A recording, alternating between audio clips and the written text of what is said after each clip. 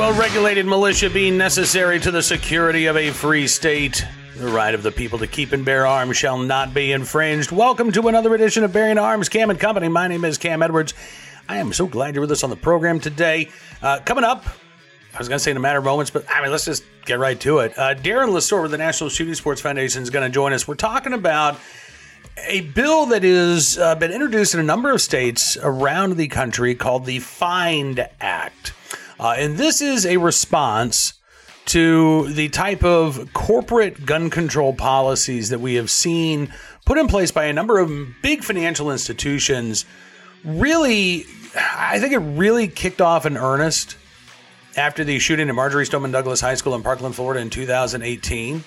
That's when you started seeing a number of big banks like Bank of America and Citigroup, JP Morgan, coming out and saying, basically, listen, we're not going to do business with any entity in the firearms industry unless they abide by our standards of practices, which include all kinds of gun control laws. So, some companies say, listen, if you're making semi-automatic rifles, no, we're not going to be your business partner. If you're making, large capacity magazines, we're not going to do business with you.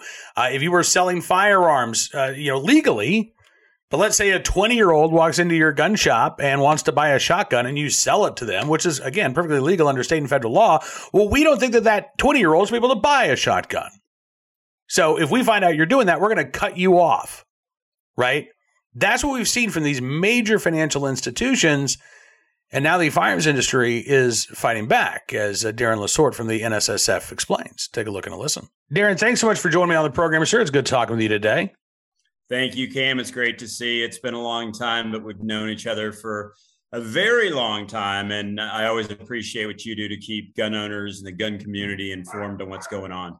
Well, listen, I appreciate what you're doing. I mean, I sit in a room all day and type and talk. You're out there talking to lawmakers. You're, in state capitals trying to make sure that the firearms industry, in this case, it sounds like this is something that the NSSF has been working on, is not being discriminated against by these big financial institutions that, frankly, it's really difficult to avoid working with these banks that have, implemented these anti-gun policies. Yeah, you're right. So, this is an example of, just deciding to take action, finding a solution.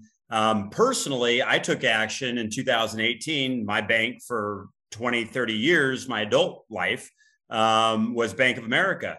They announced their policy in 2018. I decided to change all my accounts over. It was enormously painful to do, as you can imagine. Had to have two bank accounts for a while I cleared out of the Bank of America accounts. But I went to a great deal of effort to not support this company. And so what's going on right now is these large companies like Bank of America, Goldman Sachs, JP Morgan Chase, Salesforce, PayPal, this isn't just banking, are benefiting from my taxpayer dollars against my will. So what the state is doing is taking my taxpayer dollars and handing it to these large companies that discriminate against our constitutional rights in the form of contracts. So this is all happening through contracts with banks and other service providers. And what this legislation is doing, and we passed it in Texas last year, we have it going in a number of states this year, is saying that these companies that discriminate against the firearm industry just because they're the firearm industry will not benefit from taxpayer dollars. And that is a great thing because we should not be compelled as taxpayers to fund the destruction and diminution of our constitutional rights. And that's what these companies are ultimately seeking to do. Yeah. So let me ask you a question because I wrote about a bill that I think was signed into law in Oklahoma, or at least it has passed the legislature in Oklahoma. And one of the opponents of this, one of the Democrats who voted against the bill, called it a political stunt. And I said after reading it, is it a political stunt? Maybe a little. And I want to focus on something that you just said, because I'm happy to be corrected if I'm misreading this. When you talk, I've always loved about you. Well, listen, it's important that the audience gets the right information, not that I am always right 100% of the time. So when you talk about these banks discriminating against firearms companies because they're gun companies, I worry that the response from like Bank of America or Citi would be, we're not discriminating against gun companies just because they're gun companies. We're discriminating against companies that have a specific policy that we don't like. So as long as, listen, if you're making bolt action rifles, no problem. We'll do business with you. But if you're making semi-automatic rifles, well, that's where we're not going to do business with you. Tell me about the specifics of this bill. I mean, does that, how does that work? If a company is targeting a firearms manufacturer because of the specific gun they're making, not because they're making guns, but because they're making an AR-15 or they're making quote unquote large capacity magazines, does that bill cover those? Does it protect those companies specifically? So great question. It is a complicated field. You know, this is a complicated thing to get done. We've been working on it for about 2 years. I think we did it right in Texas. So Texas is the only state in the country that has this in law. The beautiful thing is that it's the 9th largest economy in the world if it were a country. So this is hitting these companies right where it counts. So I do believe it works. I believe that the best attorneys in the world believe it works. And that is because JP Morgan Chase, Goldman Sachs, Bank of America are all denying themselves billions of dollars of work right now in Texas because they know they have policies that discriminate against the gun industry in violation of the FIND Act. I can assure you that if these attorneys believed this legislation had loopholes and did not work, they would be going after those billions of dollars of taxpayer dollars in Texas. So I think that's the quick answer to your question. These banks are denying themselves huge deals because they believe the bill is effective. They know they have overarching policies of discrimination. And that's what really this bill is going after. It's not about a specific decision Citigroup decides to make with one FFL in Florida because that FFL doesn't have great, accounting practices or their bottom line isn't looking as good as it should. These companies have overarching policies that say, yeah, we're not going to work with this company because it makes scary looking MSRs or magazines that are actually appropriate for self-defense use because they hold more than 10 rounds. It's because they just don't want to do business. And so I'll give you an example. Citigroup right now in Texas is the one big bank that is trying to continue to work in the state, try to benefit from taxpayer dollars. And the only argument I can believe it's making is that basically what you said. We don't discriminate against all gun manufacturers. Or gun retailers. We discriminate against the ones that sell long guns, 20-year-olds and 19-year-olds and 18-year-olds. Even though it's legal under federal and state law, we discriminate against the gun dealers that sell magazines that hold more than 10 rounds. And we discriminate against gun dealers who might decide to go ahead and transfer a gun pursuant to federal and state law if the federal government's taken 25 days to approve the background check. These are all things that virtually every gun dealer in Texas does, especially those first two, selling standard capacity magazines and selling to 20, 19, and 18-year-olds long guns. So this is what gun businesses do. And that's what the legislation talks about is you can't discriminate against the gun industry. You can't discriminate against firearm retailers. And ultimately, it's for the sole reason that they are in the gun business. But doing all of what I just said is what gun businesses do. Right. So you can't have it both ways, because let's take it to the extreme, because we're having this conversation right now with the Attorney General in Texas. Let's take it to the extreme. Let's go ahead and say Bank of America comes out with a new policy that they'll only do work with members of the gun industry that make Brown Bess replicas. Well, we're pretty sure those don't exist. Oh, but we don't discriminate against everybody, just those who make guns that aren't Brown Bess replicas. They could be trying to bypass the law by having a policy like that, but obviously it would, in effect, discriminate against every gun manufacturer. Mm-hmm. So that's what Citigroup is basically arguing. We aren't discriminating against all, but they are. And all of these things are what gun businesses do. So Citibank's argument is not going to hold water. I believe the Attorney General is about to set them straight very soon here in Texas. Okay, so let me ask you real quick. I'm going to ask you just a quick question with a quick answer, because then I'm going to ask you a longer question that's probably going to have a longer answer. The Texas bill, if I understand correctly, that deals specifically with access to the municipal bond markets in the state, right? It does not. It deals with everything. It now deals with everything. Okay.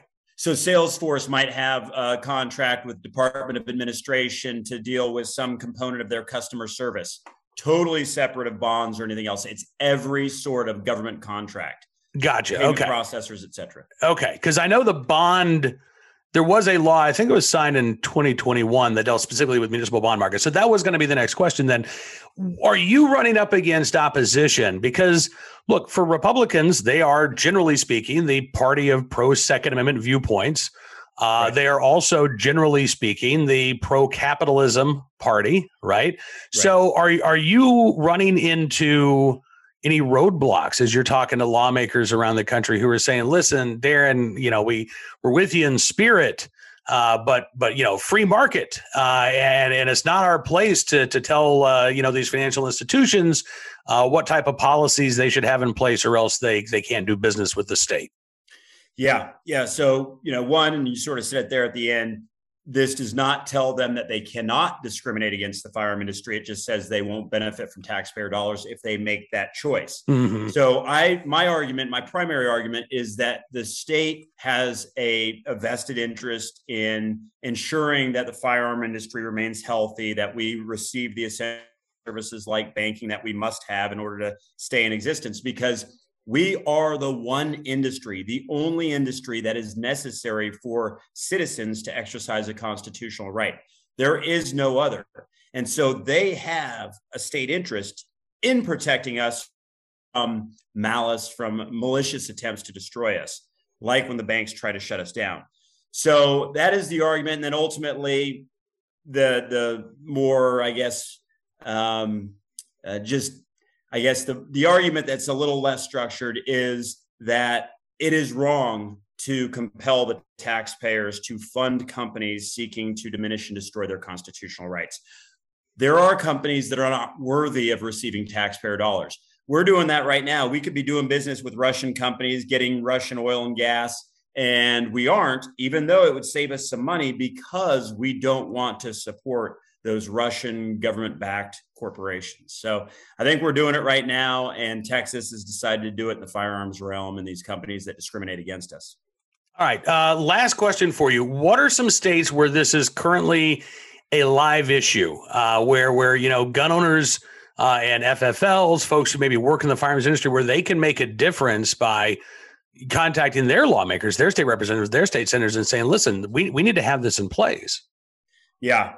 So where we have it going on a fairly regular basis is Oklahoma right now. It's in the final stages, hopefully going to be to the governor within a week or two. So great to be able to reach out to legislators in Oklahoma and ask for support and of the FIND Act. They know what that is. So Arkansas next year. Right now, Louisiana, there's a bill pending. The governor vetoed it last year. We're hoping to override the governor's veto this year. They have it going to Missouri, Kansas. It's pending in Arizona right now. It's passed the House. It's pending in the Senate. We're about 2 or 3 votes short at the moment. So Arizona, it's important to reach out. And if you just say, ask for support of the FIND Act, legislators are going to know what that is.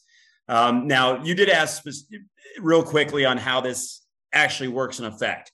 How it works in effect is when a company goes in for a government contract worth over $100,000, they simply have to sign a written verification that they do not discriminate against the firearm industry. This is really a self-policing issue. Mm-hmm. They're the ones who have to verify we do not have a policy that discriminates. So that's kind of how the bill works in very general terms. There are a couple of exceptions, but very limited. To my knowledge, in Texas, after 8 or 9 months of being in effect, those exceptions have not even been utilized. So it's working in Texas. I think we're certainly very proud of it. We knew that there was a problem out there. We didn't necessarily know in the past how to address the problem.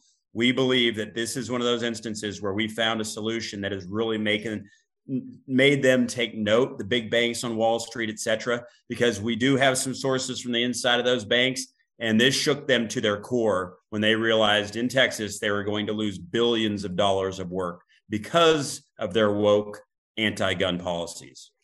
Yeah, and that's exactly what they are. Again, this is an attempt to impose, gun control at the corporate level on an industry that is complying with state, local, and federal law.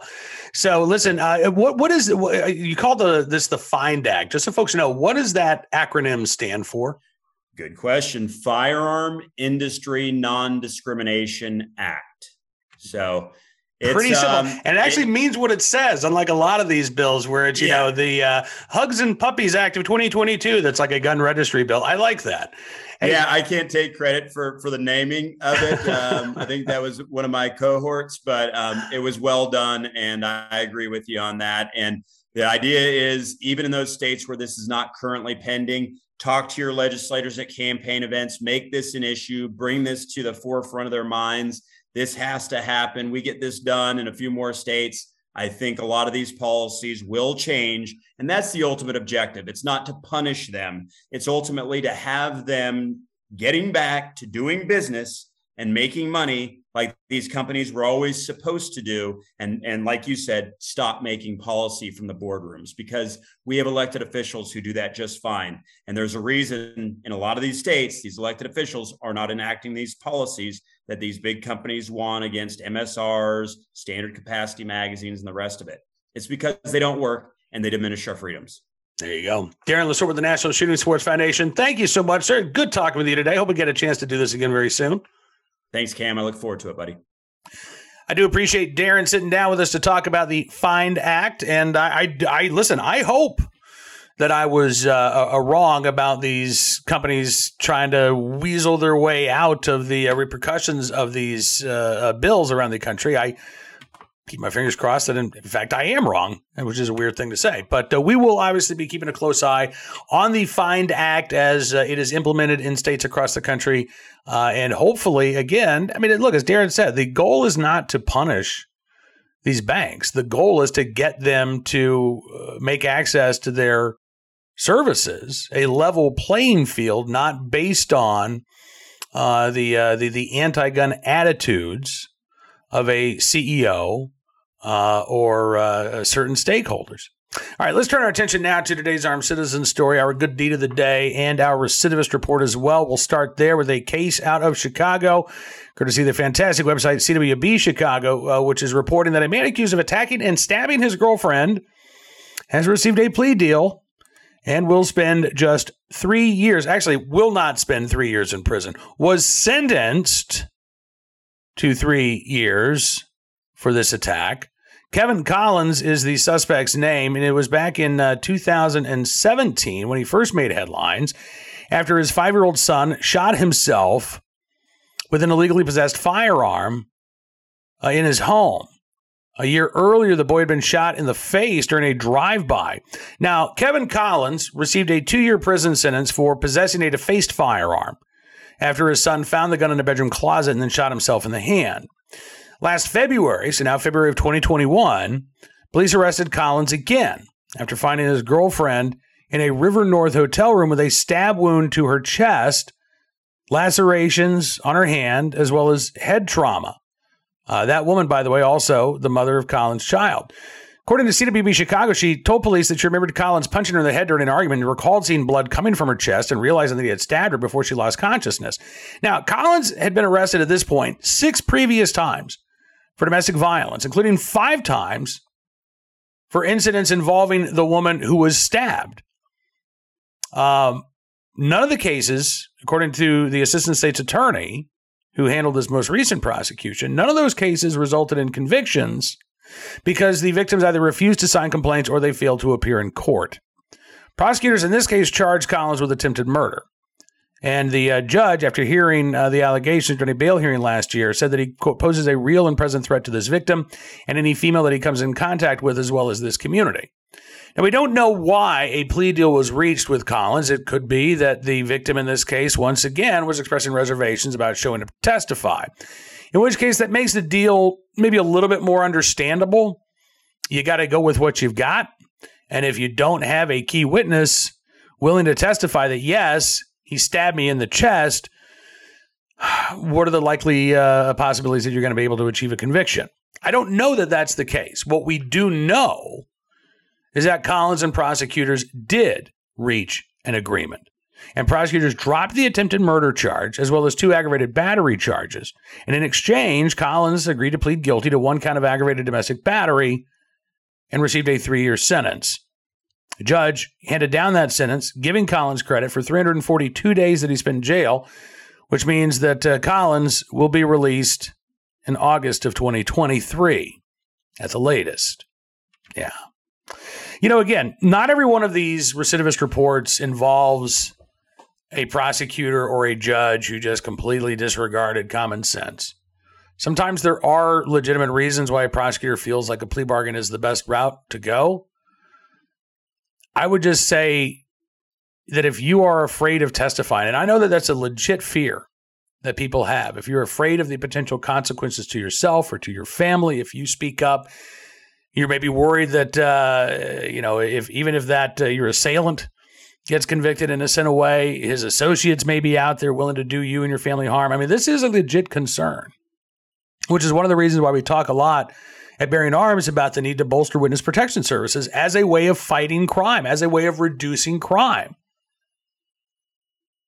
But ultimately, as difficult as this choice is, I believe it comes down to the fact that if we are in a position to say something to ensure that a violent offender receives consequences, even in this broken criminal justice system that we have, it is incumbent upon us to do our duty and to testify to, again, ensure that there are consequences, because we can complain all we want about how broken this criminal justice system is. But when we're in a position to help apply some spackle or some wood putty, right? Not fix it entirely, but just help it out just a little bit. And we don't. We just allow the system to get worse. All right, today's armed citizen story, also from Chicago. And this is actually an update to a story from April. And it's a tragedy. It really is. A 14-year-old who was one of several suspects who tried to rob a retired Cook County Sheriff's officer has passed away from the injuries that he received after he was shot by that retired officer in self-defense. This was April 28th. The 60-year-old victim was walking to his car in Chicago when 3 men came up to him. One of them stuck a gun to his back. The other 2 stole his belongings. And the Chicago officer, again, fired at those suspects. One of the 3, 14-year-old, shot in the head, taken at the time to a local hospital in critical condition, and again, has since passed away. The other 2 robbery suspects were caught just a few blocks away. They have been arrested. No word on if they will be facing murder charges in connection with the death of their associate. The retired sheriff's officer was uninjured and was not charged because he was acting in self-defense. And while I'm glad that he is okay, again, the loss of a 14-year-old's life, a life that could have been turned around, it is tragic. It really is. I feel bad for his family. But again, we have to do what we can as parents to ensure, and we're not always going to be successful. You can have the greatest parent in the world, but sometimes kids are going to make their own decisions. But it is still incumbent on us, I believe, as parents, to try to instill in our kids the difference between right and wrong. And failing that, helping to teach them the law of survival, which is that you are much more likely to make it through a day if you don't try to rob someone of their stuff, if you don't threaten somebody else's life. Because in this world that we live in, when you pose a threat to somebody else's life or limb, guess what? They can act in self-defense, and you might be the one who doesn't make it home at the end of the evening. That is a message. I mean, that's a scary message, but I got to tell you, given the rise in juvenile crime we're seeing around the country, I think it is a message that some teens need to get. Finally, today, our good deed of the day from, let's see, where was this? Burlington, Massachusetts, is that right? I believe so. An attempted kidnapping in Burlington, reported by CBS Boston anyway. Caught on surveillance video. Now, the video itself, I have to say, I cannot show you, but I can tell you all about the attempted kidnapping. This was Sunday night around 8:20. Person called 911 to report a woman who was being dragged away by a man on Middlesex Turnpike. The caller could be heard asking the victim, do you know this guy? And she says, no. So the 911 caller, who was in their vehicle when they saw what was going on, and they had pulled over, suspect takes off when he sees that somebody was actually paying attention to what was going on. That person spoke to WBZ in Boston. They are choosing to remain anonymous. But the Good Samaritan said, I was screaming, get off of her, let her go. And she was just yelling. And as soon as I got out of my car, she ran towards my car. I got out and he was gone. Thankfully, again, the woman was saved and the Good Samaritan was unharmed. But I have to say, too, in this case, well, I'm very, very grateful and thankful for that armed citizen being in the right place at the right time and willing and able to do the right thing. That Good Samaritan is very, very lucky that the woman's attempted abductor was not armed and did not pose a threat to life or limb for the Good Samaritan, in addition to the woman who was trying to abduct. We don't know. Listen, maybe that Good Samaritan is a legal gun owner. Maybe they've got their license to carry. Maybe that's why they didn't have to use that fire. Maybe that's why they felt compelled or felt like they were able to stop. But again, this is something I think a lot about because there are Good Samaritan stories that end in tragedy, unfortunately, where somebody tries to do the right thing but are unprepared to deal with the violent offender that they are trying to save someone from. So I would encourage you, as always, when you see somebody in need and you are in a position to help, please do. But again, I would also encourage people to be able to protect themselves at any given time, as is your constitutional right, because you never know when crime can strike. Now, that is going to do it for this edition of Bearing Arms. Cam and Company, I appreciate you being a part of the program. As always, we will see you back here tomorrow. Don't forget to check out BearingArms.com throughout the day for even more Second Amendment news and information that you should know about. And if you like what you see, you can always become a VIP subscriber. All you have to do is go to BearingArms.com/subscribe. See how easy we made that? Use the promo code GUNRIGHTS, all one word, and you can get a significant savings on your VIP membership. As our way of saying thank you for showing your support for the independent pro-Second Amendment journalism we do at Bearing Arms, we're going to give you exclusive content, news stories, analysis, stuff you won't find anywhere else, because your support does matter, and it does make a difference. Have a great rest of your Tuesday. Look forward to talking again tomorrow. Until then, be well, be safe, and be free.